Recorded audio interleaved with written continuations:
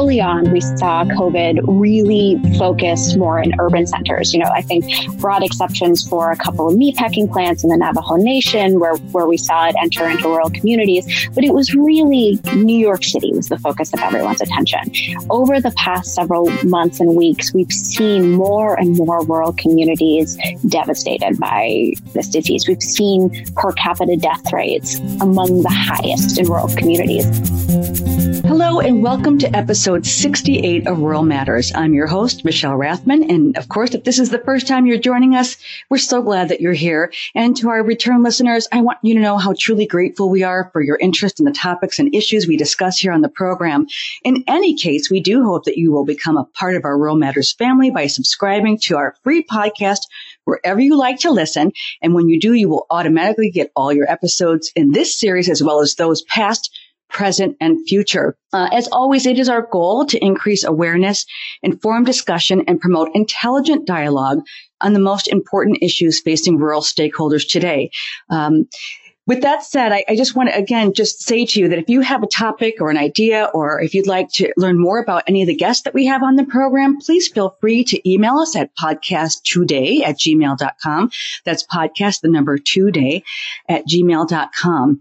So today on Rural Matters, we're going to continue with part 3 of our 4-part series on 2 extremely important issues facing rural America today. And not just today, these have been issues that have long held, very important for rural communities across this country. So it's a series that we've developed in collaboration with and underwritten by the Robert Wood Johnson Foundation.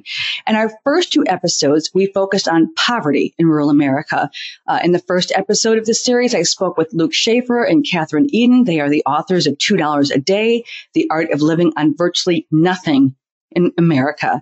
Both of them they're both lead researchers on poverty in America. And in the second episode, I had the opportunity, really the privilege of speaking with 3 graduate students from the University of Michigan's Poverty Solutions. And they gave us a perspective on poverty that I frankly believe that every American needs to understand if we are going to finally have a resolve to these issues. So today we're going to shift gears, and in this episode, and the final episode as well in this series, we're going to close our discussion and focus on key issues in rural America likely to impact the 2020 elections. And of course, all of this at a time when everyone, certainly rural included, is battling COVID-19 and our nation grapples with issues involving social injustice, inequality, and police reform. So we all have a lot on our plates, a lot of stress, and these are really important conversations for us to have. So we've got to bring in some people who know a lot more about this than me. And so with that said, it's my pleasure to introduce our guest who can help us put rural issues in the context in this election season. So first, let me welcome Nathan Ohle. Nathan serves as the Chief Executive Officer of the Rural Community Assistance Partnership, or RCAP, a national network of nonprofits focused on access to water, economic development, and capacity building for rural communities across the country. RCAP's work is assisting some of the smallest rural communities in the U.S., and it helps them build capacity and opportunity in every state across the country. He previously served as the senior advisor at the U.S. Economic Development Administration and served on the White House Rural Council, leading the engagement in place-based initiatives across the Department of Commerce. We are also, welcome to you, Nathan. I'll take a breath there. Thank you so much for coming. Thank you, Michelle. Excited to be here. Great. So I'm also really pleased to welcome Kate Cassling. Kate is the director with the Bipartisan Policy Center Action, where she works on healthcare policy advocacy. I was telling Kate that the Bipartisan Policy Center is one of my go-to places for reliable information. Prior to joining BPC Action, Kate worked for more than 8 years on Capitol Hill, most recently serving as legislative assistant for Senator Joe Manchin, specializing in healthcare, education, and labor policy. In that role, she managed the senator's work on the Senate Appropriations, Labor, Health, and Human Resources Subcommittee and the Joint Selection Committee on Solvency and Multi-Employer Pension Plans. So as I said, I've got 2 very intelligent individuals who are going to join us for this important conversation. Welcome to the podcast, Kate. Thank you so much. Happy to be here. Thank you. So, Nathan, I want to kind of start off with you because we are focusing on the issues that will likely impact voters in this 2020 election, and specifically in rural areas. In your view, and for as long as you've been at this, how has the role of rural communities in elections changed over the past decade? It's a great question, Michelle, and it's a really important time to be having these conversations. I think over the last decade, the role of rural and quite frankly, tribal communities, small communities across the country has evolved and is continuing to evolve. I think there's a difference between the role they play in federal versus statewide versus local elections, obviously. Mm-hmm. And certainly there's even a difference at the federal level between what you might see in a presidential or even a Senate race versus a House race, where you're looking at a specific geographic area of a state rather than the entire state. But rural communities itself have played an actually increasingly significant role, especially in some of the larger elections over the last decade itself. I think in many ways, these communities have felt left behind, not just by policymakers, but by policy itself. And so you're starting to see more of an engagement from small communities in elections, whether you're talking local, statewide, or federal.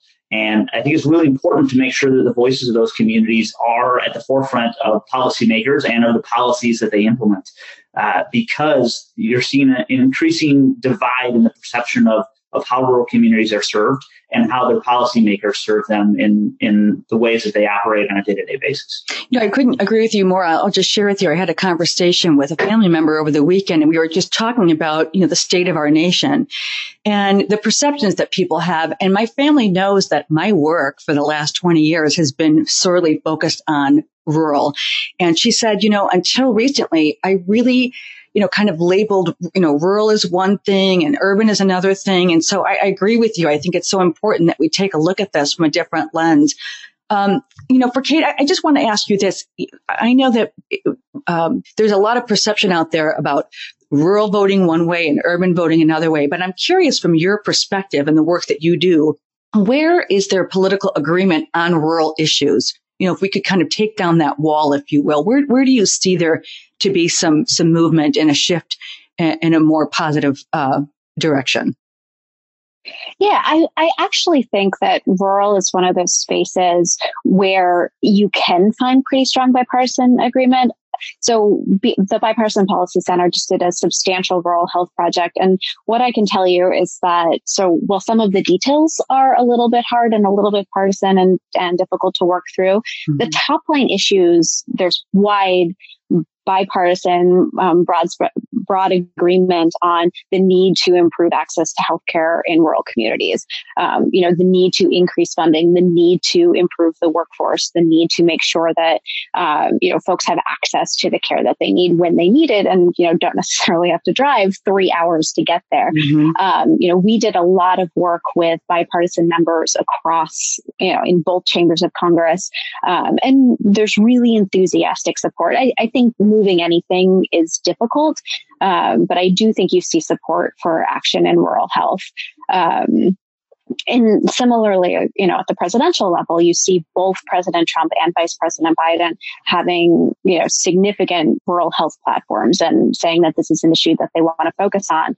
As part of our project, the Bipartisan Policy Center did a poll, and, we looked at rural health care and we looked at voters and what they were thinking about. And I believe it was 93% of Republicans and 92% of Democrats both said that rural health care was a huge issue for them. Mm-hmm. And 3/5 of voters said that, they would prioritize a candidate who focused on rural health care.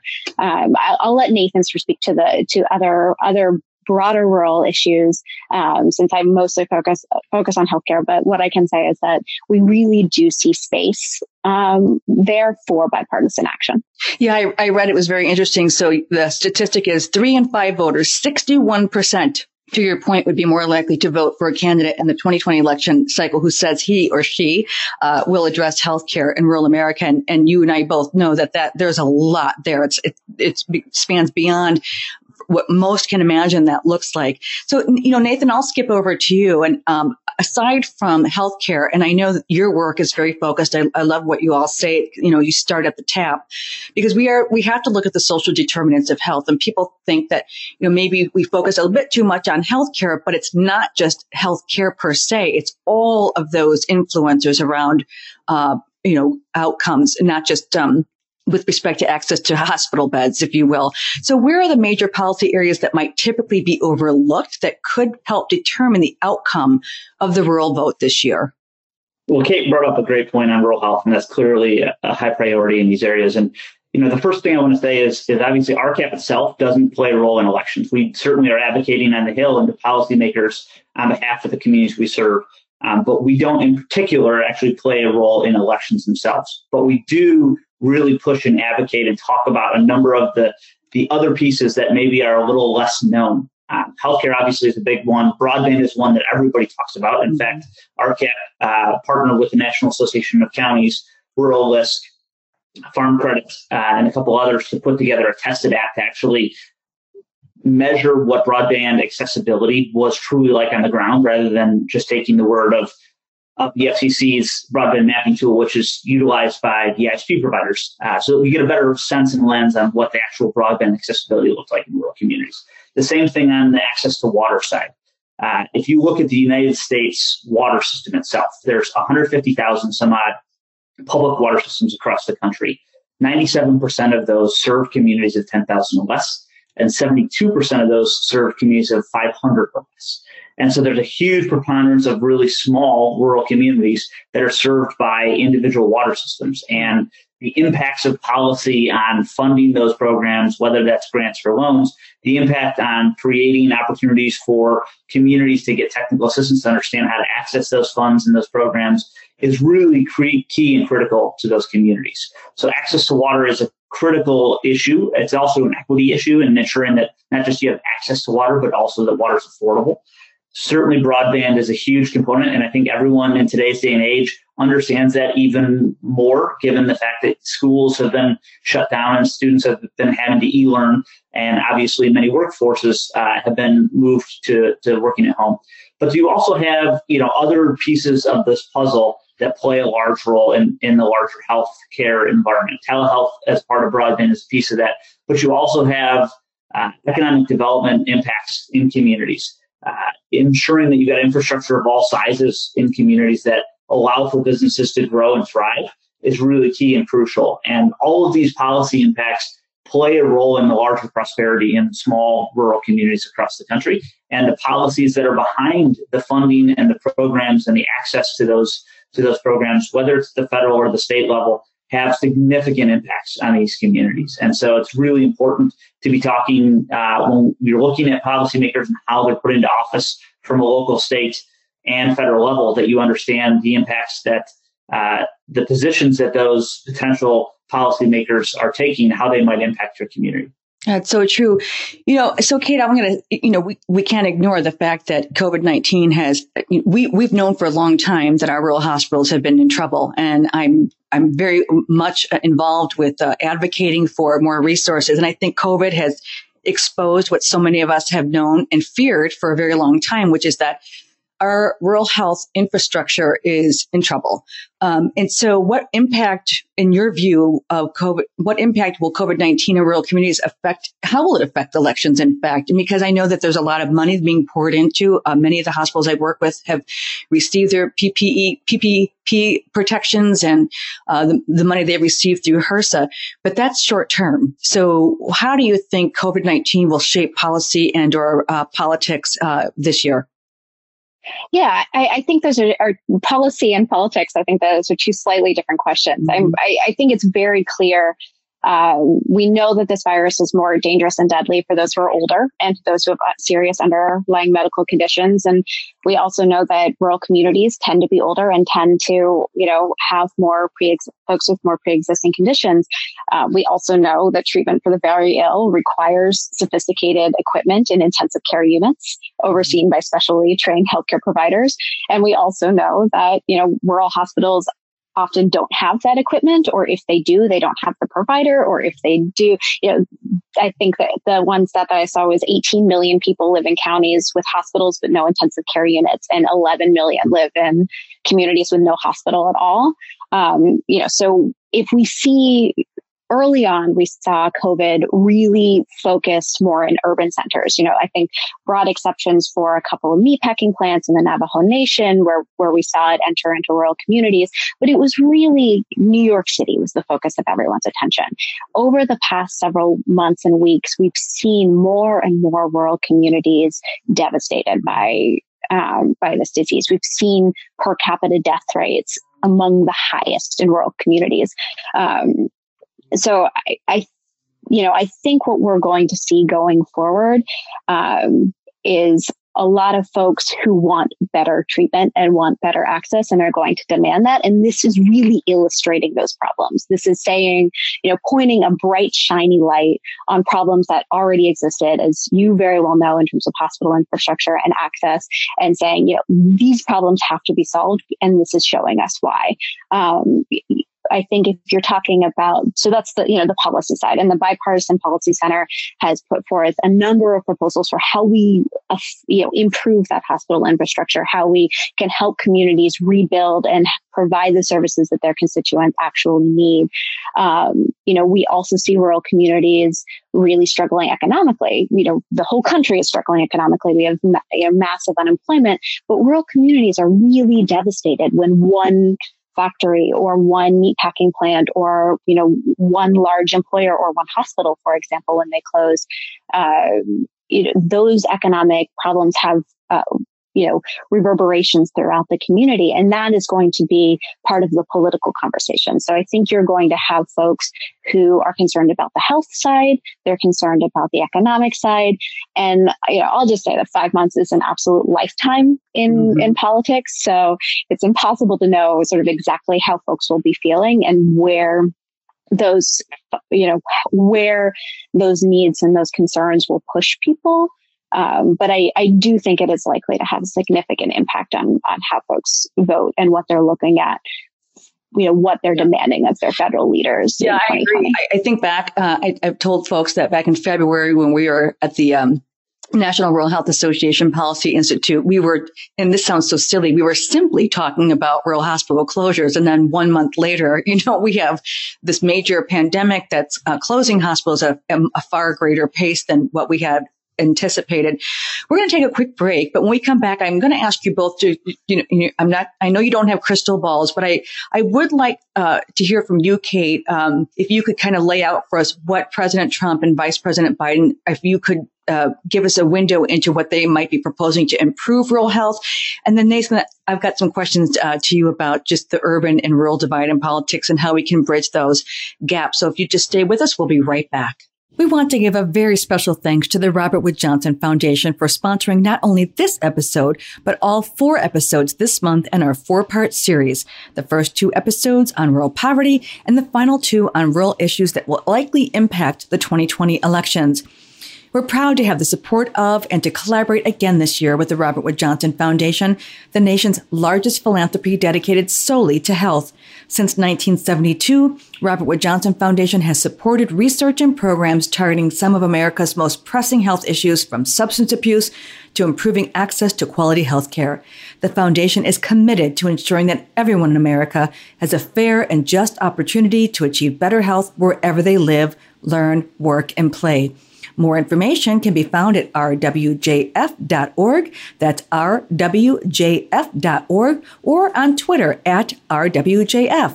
Now let's get back to our discussion. Okay, we're back with our conversation with Nathan Ohle and Kate Cassling, and we're talking about the issues that will likely impact the rural vote in 2020. And Kate, I want to ask you, based on your work and what you can tell us today, where does President Trump and Vice President Biden, in terms of what they're proposing to improve rural health, can you kind of do a side-by-side, go down the tick sheet and tell us what that looks like? Yeah, absolutely. As I said before, both platforms, both Vice President Biden and President Trump, really are focused on this issue and consider it important to what they're doing. So sort of just walking through the top line Biden platform, he's looking at rural hospitals and providing adequate funding. He wants to expand grant funding for new rural hospitals and mental health clinics, double federal funding for community health centers, looking at federal regulations around rural hospitals, creating a new designation for a 24/7 emergency department only. So that's actually something that the Bipartisan Policy Center has looked at, a similar proposal, allowing communities to have more flexibility in the types of hospitals that they have so that they can meet the needs of those communities. He has a proposal looking at workforce, including, increasing funding for residency programs and doing more to get high school students involved in healthcare. Mm-hmm. And he's also, looking at telehealth, particularly for mental health and specialty care, and investment in broadband infrastructure. And then President Trump, in his FY21 budget, included billions of dollars for rural America, and that included significant funding for implementing telemedicine and rural health clinics and other rural healthcare infrastructure. We've also seen CMS over the course of this term implement the rural health strategy, which focuses on applying a rural health lens to the vision and the work that CMS is doing. Everything that they do, sort of looking at it through a rural health lens and saying, how can we fix the rural healthcare system this way? And they've also recently, somewhat controversially, adjusted the hospital wage index, which is healthcare wonk speak for increasing Medicare payments for rural hospitals. And then, of course, they have overseen this dramatic expansion of telehealth in response to the public health emergency from COVID-19. So we've seen just incredible relaxation of rules and increased access to telehealth for folks, not just in rural communities, but across the board.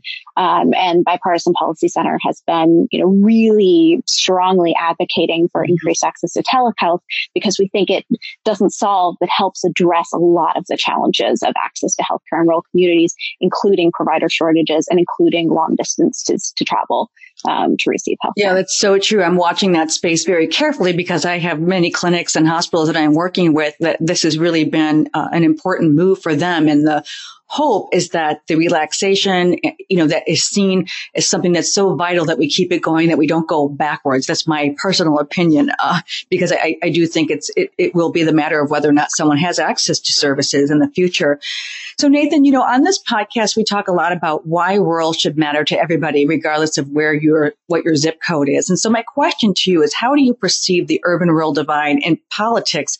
And how do we get to a point where we can bridge that divide for once and for all? Is it a pipe dream of mine? It's a tough question. I think there's certainly a perception of that divide. And in some cases, I think that's probably a very true statement of the way that it looks and feels. Mm-hmm. One of the difficulties when you talk about urban and rural communities in the political environment is the reality in those communities can be very different. Many rural counties, for example, are huge geographic areas. You look at the state of Montana, for example, they have one congressional district. They actually technically have more senators than they do congressional representatives. And so you look at that compared to a place like New York City, where you've got multiple congressional districts in a relatively small geographic region, and you automatically have a difference of how services are provided, how elections are run, how you actually reach out to the electorate in those areas. But I also think there's a lot of similarities, especially when you look at those places that are on the economic fringes, the most vulnerable populations. The issues in those communities, in many ways, can be very similar. It may look different and feel a little bit different, but you still have issues of capacity in those communities that, whether you're talking rural health or urban health, or whether you're talking rural broadband or urban broadband. I think especially the COVID reality has brought light that, number one, there are issues that exist in both urban and rural environments. And you've also, in some ways, probably had more urban communities start to understand some of the realities that rural communities are facing, especially in the broadband spectrum, where you're seeing families that are being directly affected by their students' either ability or inability to interact online with their teachers in this current environment. And so in some ways that provides opportunities to bring people together in a way that maybe we didn't have in the past. I still think there's a lot of work to be done in bringing urban and rural communities to the same conversation. Unfortunately, our political environment has gotten so disjointed that it seems like we don't have productive conversations regardless of the subject we're talking about. But there still are certainly opportunities to be talking about the connections that exist between urban and rural communities. When you're talking about an economic base, there's always a natural connection between urban and rural communities, whether you're talking how agriculture gets into the marketplace, or whether you're talking about the ability of tourism dollars to flow in and around a region. We know that there's a link between urban and rural communities that exists in almost every area of the country. Unfortunately, we've gotten to this kind of political divide where it seems like they're pitted against one another rather than working towards the same goal. Yeah. When in fact, in many cases, they are working towards the same goal. They may look at it from a different lens and they may be represented in different ways. But there are certainly opportunities if we can find a way to get away from the partisan divide that exists and talk about the collective good between urban and rural communities as opposed to making them compete against one another. Yeah, I agree with you. I think these are conversations that are long overdue. And, Kate, my question too, given what Nathan just shared with us, how important, at the end of the day, every voter's voice is important. At the end, we're at a democracy and that's the way it works here. So how important is the rural voter in the 2020 election, especially considering both the Electoral College and the Senate map? Yeah, I think this is actually as you said, every voter is important. But when you look at the Senate and the Electoral College, the rural vote is really elevated in both of those contexts because you have, 2 senators per state, regardless of population. So Wyoming has the same representation of New York. And so you have a lot of power there. And if you're looking at the Electoral College, I think 2016 is a fantastic example.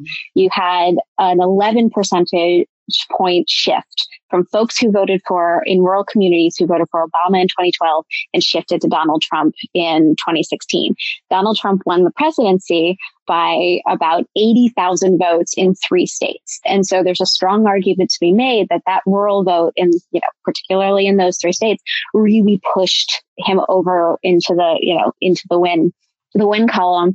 And so the rural voter has a lot of clout, which is part of the reason that, both Vice President Biden and President Trump are so focused on rural issues and really bringing this to the forefront. It's the reason that the U.S. Senate is, strongly considering rural issues. And when they work on healthcare policy and broadband policy and water policy and all of these, rural needs are at the forefront of the minds of most senators. It's a little bit different in the House because the structure of the vote is different, because it is proportional representation.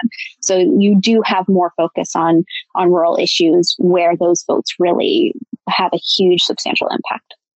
I want to ask you both because I wrote this down, a note that I want to make sure that I mention because it's kind of gotten buried under the mountains of news that we wake up to every day. Just in terms of the rural census, okay, let's just talk about that for a moment. How significant, how important, I think I know the answer to the question, but from both of your perspective, the census is not a political act. It is so important because it helps shape policy. Do you have concerns about just where rural will be represented, where the census is concerned because of the situation that we're in? So I'm happy to step in here. I think there's a significant concern on a number of issues with the census. Number one, especially in today's environment where you don't have people out and about as much as they have, rural communities may be affected more than urban communities in that environment. Mm-hmm. Number one, just from a broadband accessibility standpoint, if you don't have access to a computer with internet, it's hard for you to actually fill out the online application, or not application, census mm-hmm. form. The other piece to this, though, the thing that we see through our work almost every single day is the census has such an impact on funding and eligibility for communities for a full decade. Obviously, the ACS plays a role in updating that information. But if a community doesn't have an accurate representation of their community wealth, their community population, that has an impact directly on their ability to access federal funds in the future. So say, for example, in a community of 500, and they sample, 5 people, 10 people, 15 people, but they sample the 15 wealthiest people in that community or the 15 poorest families in that community, that's going to, in some ways, underrepresent or overrepresent what that community looks like and the incomes that exist in that community. So if you, in some way, shape, or form, have a community where you estimate that. So you talk to 5 families that are doing much better off than other families in that community, then that community may not be eligible for some of the low-income programs that are really important for those types of communities to access. On the other hand, there's also an accessibility issue around the diversity that exists. Mm-hmm. There's a huge perception in many places across this country that rural is not diverse, when we know firsthand from the work that we do that there's an incredible diversity that exists across rural communities in this country. You've got, whether you're talking the rural Black Belt in the South, where you've got a strong and large Black population, whether you're talking about in areas of Minnesota where you've got a strong Arab American, we're talking about the southern border where you've got a strong Latino population. There's an incredible diversity that exists, and those communities oftentimes are a little more hesitant to be a part of the census process. And if they're not a part of that process, then we're going to both underrepresent what that minority population looks like, what the community of color population looks like in communities, but we're also going to lose their voices. Mm-hmm. And that's a really important piece, not just to the census, but the impact that the census has on federal programs across the country and really across the decade. Yeah, that's why I wanted to bring it up, because I think that we have to look at this from a much broader perspective than just, people's kind of their go-to place to just flip on the news and see what's happening. But you really understand that policy is shaped by this kind of data. It's so essential. Before we close out this discussion, and I have so many other questions I could ask, but I want to stay on track here. So, Nathan, I'm going to ask you this, and then Kate, my follow-up question too, I'll share with you in just a moment. I would like to know what your as the CEO of that organization, your top 2 recommendations for either presidential campaign when it comes to discussing rural issues. And then while you answer that, Nathan, Kate, if you could be thinking about what would be your recommendations for rural voters, not who they should vote for, but rather what they should be researching, why they should be researching, maybe where they should be seeking their information so that they have a good balance, and that they can make decisions based on what is real, data and information that will truly impact their decision making. So, Nathan, let me go back to you. What would be your top 2 recommendations for either presidential campaign when it comes to discussing rural issues this year? So I think, first of all, listen.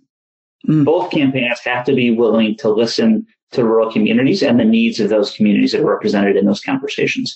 Going to those communities, being present, and more importantly, listening and hearing what people are saying is really critical to ensuring that these communities both are represented, but they also feel like they're part of the process. And so don't be afraid to spend time, to spend resources, to be in these communities, to listen to these communities, and to take the feedback that you receive and think through intelligently through your policy proposals how you actually represent those voices.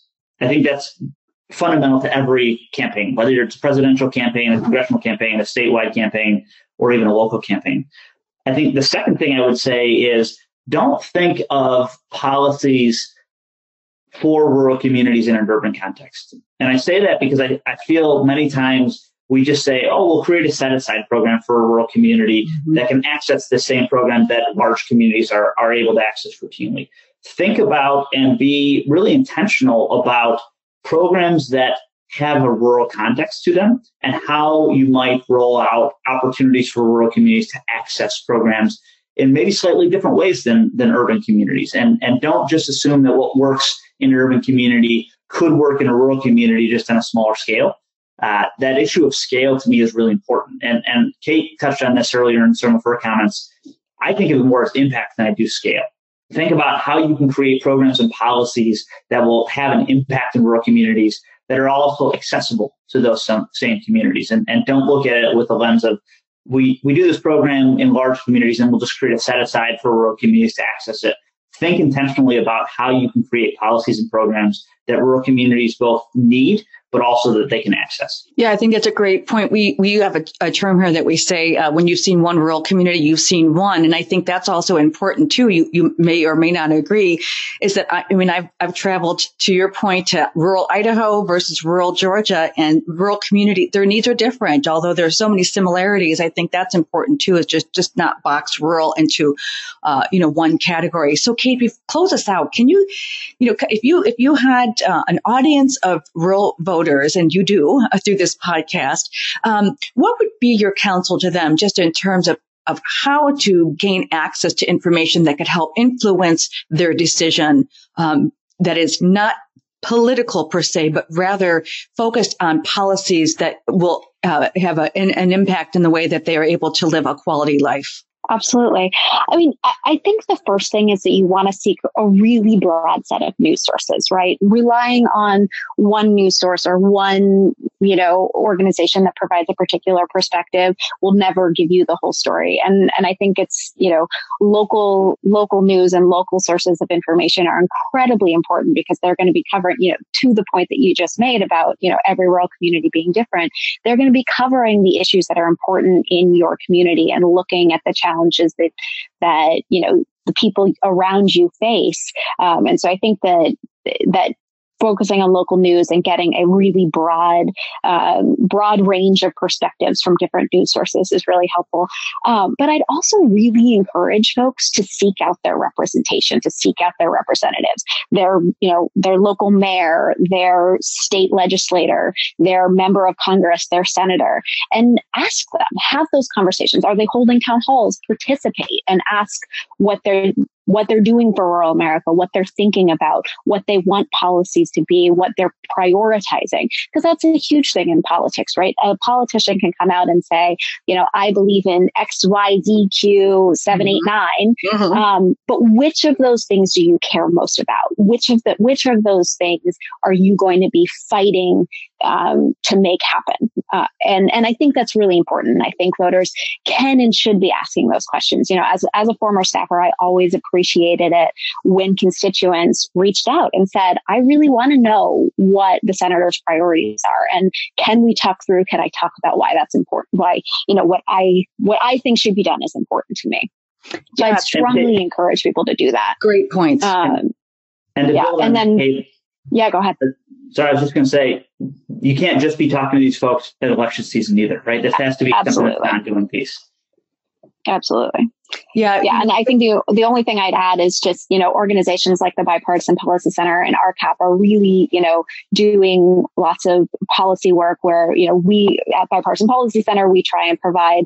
It's not nonpartisan, but it is, we try and find that balance. Where can the parties agree and what folks can look at? And then we try and provide, really good background information. And I know a lot of other organizations out there try and do the same thing. And so I'd seek out those, nonpartisan or bipartisan folks that are really trying to tell the story in a fair and balanced way.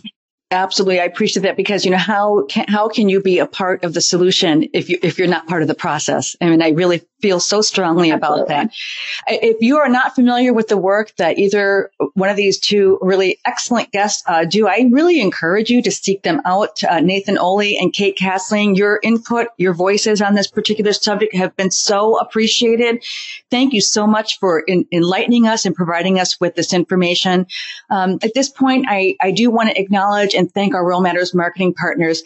They include the Center for Rural Affairs, Community Hospital Corporation, Foundation for Rural Service, the Journal of Research in Rural Education, Learning Blade, NTCA, the Rural Broadband Association, the National Rural Education Association, the National Rural Health Association, and Ohio Small and Rural Collaborative, as well as AASA, that's the School Superintendents Association, and the National Rural Assembly, the National Grange, the National Organization of State Offices of Rural Health. As you can see, these marketing partners also believe that rural does matter, and they help us elevate these conversations. So we're so appreciative to them. As I said earlier, if you'd like more information on the topics that we're talking about today, if you have a guest that you'd like to suggest, Feel free to reach out to us at podcasttoday@gmail.com. You can also send us a direct message on Twitter at Rural Matters Pod, or me personally at MRB Impact. As always, we appreciate if you'd rate this podcast. Please do tell your friends and colleagues, and we hope that you'll come back for episode 4 of this really interesting conversation we're having about poverty and policy and politics in rural America. This Rural Matters podcast is produced by Michael Levin Epstein. I thank him for that. I thank you for listening, and we'll talk to you again next time on Rural Matters.